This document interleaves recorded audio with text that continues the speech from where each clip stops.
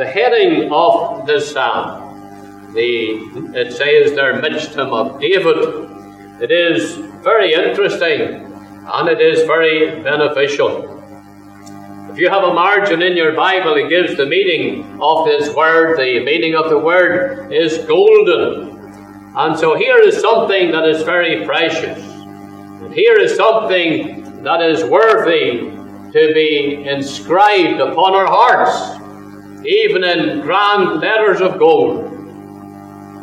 The psalm is prophetical, that is, it speaks about the Lord Jesus Christ, that we can be absolutely sure of that. Because when Peter was preaching over there, as it is recorded in Acts in the chapter 2, he made reference to these verses that we read together. And then he said, David speaketh concerning him. That is, David speaketh concerning Christ. So here is a psalm that is very precious. It's a golden psalm because it's speaking about Christ. Christ is very prominent in the psalm. Again, we can see that it sets before us the blessed satisfaction that the redeemed of Christ know. Those who are in union with Christ, those who know the blessing of salvation. It's speaking here of their satisfaction. They're satisfied with their portion. They're satisfied with their lot. They're satisfied with what they have. It says there, the lines are fallen out unto me in pleasant places. Yea, I have a goodly heritage. And so the psalmist here is talking about himself and of course talking about the redeemed. And he's saying here that as the redeemed of God, we have much. We have a goodly heritage. The things have fallen out in grand places for us. And so there is the sense of satisfaction here with what the child of God has. And it ought to be the case. We have the various instructions in the scriptures relating to our satisfaction, our contentment. In Hebrews 13, the verse 5, we read, be content with such things as you have. And again, we find Paul says there when he's writing to the church at Philippi in the chapter 4, and the verse 11, he says, for I have learned in whatsoever state I am, therewith to be content. Contentment with what we have. Satisfaction with our lot. This is something precious.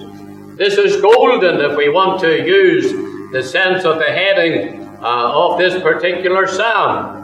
If a person has contentment, then he is something that is very precious. He is something that is golden. I want to speak today just for a little while about our satisfaction with our portion, the believer's satisfaction with his lot. David talks here in the verse 5 about the portion of mine inheritance. Believer, child of God, as we look here at these verses, I want us to see that our portion, that our inheritance is the Lord. It is not what we have in this life. It is not by way of our possessions. David's inheritance was not in what he had in this world. Now, of course, David was very great in many ways. He had great possession. He had great position. He had great power. He was a mighty king. He destroyed all of his enemies, the Philistines and the Moabites and the Edomites and the Amalekites and all of the enemies that came against him. None could stand against him. He was a great king. He had great power and position. And of course he was great in wealth. He also had servants, he had prestige, he had honor, he had respect, he had authority. But David did not regard all of this as his greatest lot, as his portion, as his inheritance. He looked away from all of this. He looked away from everything that he had. He looked away from everything that he was. And he said, the Lord is the portion of mine inheritance. Now, this attitude, of course, is altogether different from the attitude of the world. The attitude of the world really is that they possess such things. That is where their eye is upon. The ungodly, the unsaved will look at what they have. Their house, their car, their money, their friends, whatever. Of course, these things are of value as far as they go. We need a house to live in. We need a car to get around in. And it's good to have friends. These things are very good and are of value as far as they go. But for the child of God, we have a far greater portion than that. It is the Lord himself. He is our portion. The Lord is our inheritance. Dear child of God, you may not have all that you would like to have in this world. But look at what you do have. You have Christ as your Savior. You have his love. You have his forgiveness of sins. You have peace with God. You have the unfailing promises of God. You have the provisions of God. You have an eternal home in heaven. You have God as your inheritance. And that's far, far better than anything that you may have by way of possessions here in this world or from this world. When we go back into the Old Testament there, into the book of Numbers in the chapter 18, we find here the Lord is speaking to Aaron. Let me read the verse 20 of Numbers 18. And the Lord spake unto Aaron, Thou shalt have no inheritance in their land, neither shalt thou have any part with them. I am thy part and thine inheritance among the children of Israel. You see what the Lord is saying here to Aaron. He is saying here concerning the whole tribe of Levi. Aaron was the head of that tribe. The Levites, they had no share of the land of Canaan appointed to them when it was divided up and given to the other tribes. The other tribes, they received their share of the land. They received their portion of the land. But there was no portion for the Levites. And what God is saying here is that he would be their portion. He would be their inheritance. That he would provide for them all that they had needed of. He is saying here, you have no need of the provisions of this world. I will provide for you. And that is the assurance that God gives to his people today. He is our inheritance. He is the portion that we have to enjoy. And people, this is a two-way relationship. God is our inheritance. God is our portion. But we, the people of God, are God's portion. We are God's inheritance. Over there in Deuteronomy, and in those verses, the chapters 32 and the verses 8 and 9, we read there that the Lord's portion, the word there is the same for inheritance. The Lord's portion, his inheritance, is his people. We belong to the Lord. We are his because he has made us. And we are his especially so because he has purchased us. And he has purchased us by the precious blood of the eternal Son, the Lord Jesus Christ. We are purchased by the blood of God, as we read there in the chapter 20 of the Acts in the verse 28. And so we are God's today, and God says that we are his portion. Again in the Psalm 33 and the verse 12, we are the people that he has chosen for his own inheritance. And God has chosen us for his inheritance. What a privilege that is. He has chosen us. He has purchased us by his own blood. My friend, here is the great privilege. We belong to the Lord, and the Lord belongs to us in that sense. It's like the bride in the Song of Solomon who said, I am his and he is mine. And people, here is our union with him. We have Christ. What need we more? Now, what does it mean when we read he is our inheritance? What is the practical lessons? What benefit is this to us? If God is our inheritance, well, it means that all that he is, all of his glorious attributes are for us, at our disposal. They are for our benefit. All that he is for me. He is my portion. Let us take, for example, his glorious, infinite attributes. He is infinitely wise, and he gives to us the benefit of his wisdom. James 1, the verse 5, if any of you lack wisdom, let him ask of God, who giveth to all men liberally and upbraideth not, and it shall be given him. So we need wisdom when we need a wise path by which we can walk. When decisions need to be made, we need to be wise. The people of God should be wise. Sometimes we don't know what way to turn. We don't know what we ought to do as far as taking any particular decision. Well, God says that he will give us of his wisdom. He is absolutely, infinitely wise.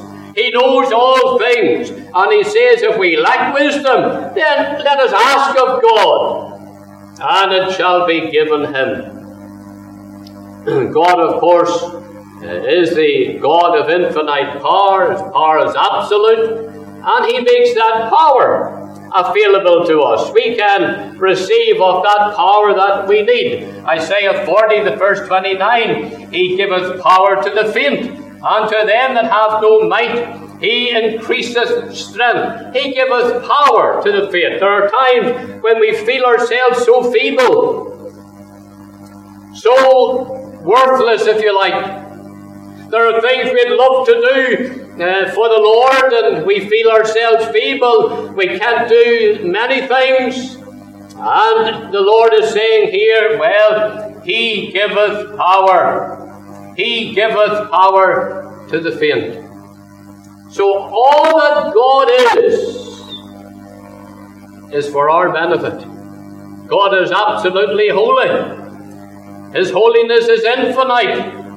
And so, by the working of the Holy Spirit in us, he sanctifies us. He makes us to be holy. In Ephesians 4, the verse 24, we read, and that ye put on the new man, which after God is created in righteousness and through holiness. Here's the working of the Spirit of God, working within us, creating with us that likeness of the Lord. In fact, if you look at that verse there in Ephesians 4 and 24, it says, which after God is created in righteousness and through holiness.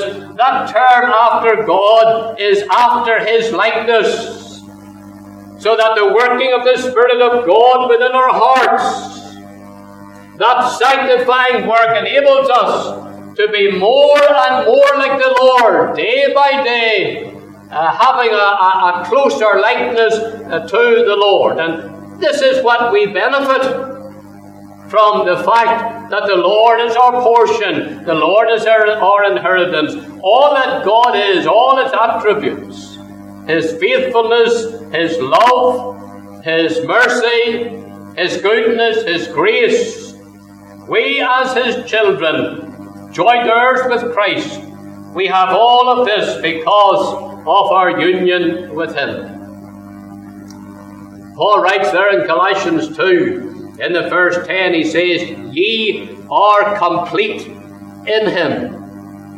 The word complete there is to be filled to the full. Ye are filled full in the Lord, we have need of nothing, because He is our portion. He is the portion of our inheritance. People, that union that is ours in Christ, whereby the Lord is our portion, it is based on Christ's atoning work. It is based upon His cross work, by which we are redeemed and made joint heirs with Christ. When we go into the New Testament there, in the chapter 9, there's a verse, the verse 15, that certainly brings light to this. If we read the verse 14 also of Hebrews 9, we read there, how much more shall the blood of Christ, who through the eternal Spirit offered Himself without spot to God, purge your conscience from dead works to serve the living God? And for this cause He is the mediator of the New Testament, that by means of death for the redemption of the transgressions that were under the First Testament, they which are called might receive the promise of eternal inheritance. So we're reading here about the inheritance, the believer's eternal inheritance. Now, the subject in these verses is the atoning death of Christ. It brings us to His death. It brings us to the cross. It brings us to the shedding of His blood in the verse 14, that blood which cleanses from sin. Now look at what it says then. When we come to the verse 15, it says, and for this cause, that is because of His atoning work, because of the power of the blood to cleanse, there is secured for us, those who are believers, there is secured for us the forgiveness of sin and an eternal inheritance. We are made the children of God. We are adopted into God's family. We are made joint heirs with Christ because of the atoning work of the Lord Jesus Christ, brought into union with Him and brought into the family of God in Christ and through Christ's atoning work. Let me just say at this point, should there be those unsaved here today, there is no other way to be saved, and there is no other way to be brought into union with Christ. There is no other way to be brought into the family of God, saved through the atoning work of Christ. You will never have an eternal inheritance in the Lord if you will not come and receive Christ as your Saviour. The plainness of the gospel is this, that we are all sinners by nature and thus rebels against God and grievous in our works and behaviour towards the Lord. We are estranged from God. But God in His mercy has provided salvation, and that salvation is found in Christ and through His atoning work on Calvary. And the man, the woman, the young person who will repent of their sin and turn away from their sin and themselves and all else and look to the Lord Jesus Christ alone and to His atoning work and receive Christ by faith, trusting Him alone for salvation, that person will be saved. But there's no other way of salvation. And dear unsaved one, if such there should be in this meeting, if you will not repent of your sin and trust Christ for salvation, then you will never be saved. You will be eternally lost and doomed and damned in hell. But these verses here in Hebrews 9 are showing to us the atoning work of Christ, by which we are brought into the family of God and granted that eternal inheritance. Here it is from the manward viewpoint. When we receive Christ by faith, we become children of God, brought into His family and granted our inheritance. Have you got that inheritance? People, have you got the Lord as your portion? Is He your inheritance today? But then let me just say this also, that this is our inheritance forever. The Lord is our portion now. and forever. We read here in these verses, verse 5 and verse 6 here, of the portion that God has given to us. In this life, if you look at the verses 5 and 6, you'll find it is all in the present tense. He says, the Lord is the portion of mine inheritance and of my cup. Thou maintainest my lot. The lines are fallen out unto me in pleasant places. Yea, I have a goodly heritage. It is in the present tense. And so here in this life, we enjoy the Lord and everything that is found in the Lord. All of the blessings of God are ours in Christ. All that He is ours in Christ. His wisdom, His power, His holiness, His faithfulness, His love, His mercy, His grace. All of this is ours in Christ. Whatever we need by way of wisdom, it is granted to us by the hand of God. Whatever we need for power in our walk with the Lord, it is ours from the hand of God. My friend, here is our portion in this life. David said there in the Psalm 142, verse 5, he said, I cried unto the Lord, I said, Thou art my portion, and Thou art my refuge and my portion in the land of the living. My portion in the land of the living. Just now, believer, you have all of your needs to be met by the Lord just now. As you go through life, every need will be met by the Lord. That's what it means when it says that the Lord is the portion of mine inheritance. Aye, but more than that, we have it for all of eternity. The Psalm 73, the verse 26, we read, God is my portion forever. Not only in this life, but forever the Lord is our portion. We can see that here as we come to these verses. Look at the verse 11, for example. Thou wilt show me the path of life. In thy presence is fullness of joy. At thy right hand there are pleasures forevermore. This can only be interpreted of eternity, of heaven. It says here, in thy presence is fullness of joy. At thy right hand there are pleasures forevermore. That cannot be said in the absolute sense of our life here in this land, in the land of the living. Yes, we have joys, and we have happiness, and we have it in the Lord, and we rejoice in that. But people, as we go through this life, we have times of sadness, and we have times of loss, and there are times when our hearts are breaking, and there's times when the tears run down our cheeks, and we have times of anxiety. We cannot say that we have always fullness of joy in this life. We have joy, and as we go through these particular times, the Lord sustains us in all of this. But it's talking here about glory. It's talking here about heaven. People, there is the fullness of joy, and there's the fullness of happiness in heaven. Why? Because God is my portion forever.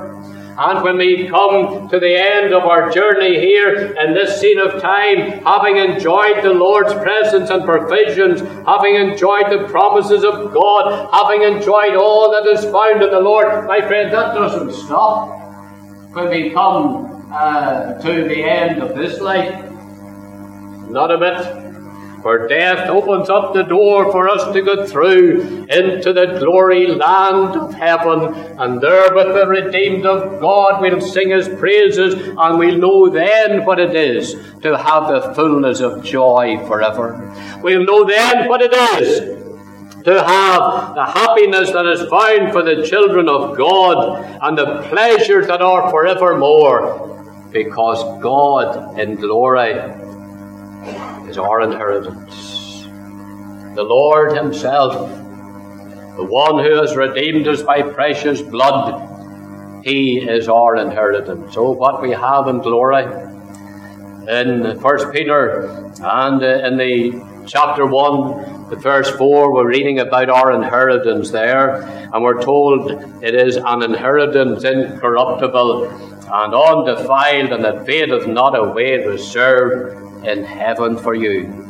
So that reserved in heaven today, there is an inheritance, and is ours in the Lord, and because of what the Lord did for us on Calvary. Oh, we've enjoyed our portion in the Lord in this life. We're enjoying that. But my friend, in glory we have a portion there. We have a mansion fair in the glory land. We have an inheritance there, a portion that is incorruptible, is undefiled, it will never fade away, and it's reserved in heaven for us. Sometimes, especially in days gone by, not now of course, and with the virus, we would go into a restaurant or whatever, and you'd find a table and it says reserved. And then as time would come by, the waiter would come, maybe with a couple of people or with a family, and lead them to this table reserved for them. Reserved for them. Oh, the privilege of having the table reserved. He can just walk in and sit down. My friend, here's the privilege of the believer. We have a home in glory that's reserved for us. Why? Because the Lord is our portion and our inheritance. Oh, what need we more? There's a poem I come across one day, and it says this: in the heart of London city, mid the dwelling of the poor, these bright golden words were uttered: I have Christ, what need I more? By a sick and dying woman, stretched upon a garret floor, having not one earthly comfort, I have Christ, what need I more? Look away from earth's attractions, all earth's joys will soon be o'er. Rest not till your heart exclaimeth, I have Christ, what need I more?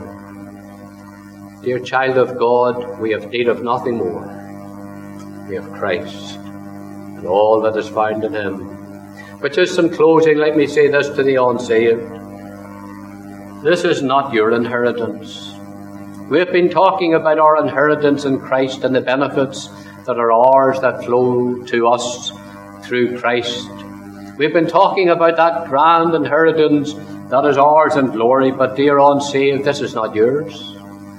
We read there in 1 Corinthians 6 in the verses 9 and 10 and 11, Paul is writing there inspired of God, and he says there, know ye not that the unrighteous shall not inherit the kingdom of God? The unrighteous, the unsaved, they have no inheritance with regard to the kingdom of God.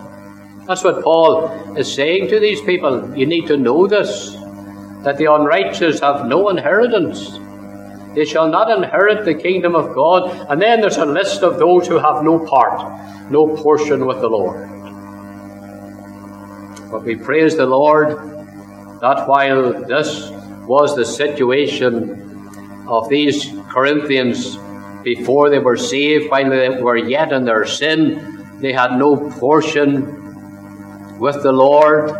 They had no inheritance with the Lord, but we thank God that God did save them. We thank God that he washed them from their sin, and he justified them and brought them into the family of God and gave them an inheritance. He became their portion. He became their inheritance. That's what God does for a sinner.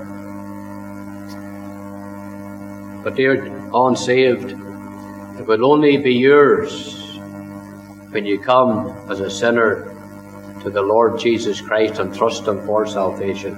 God can and God will do the same for you if you will repent and acknowledge your sin and call on the Lord to save you and put your trust in him and his atoning work. Oh, that you would do that, dear unsaved. Dear child of God, rejoice in the Lord as your portion and your inheritance. What need we more than that? May the Lord be pleased to write his word, that it might be a word of encouragement, a word for our souls even this very day. We'll bow in prayer.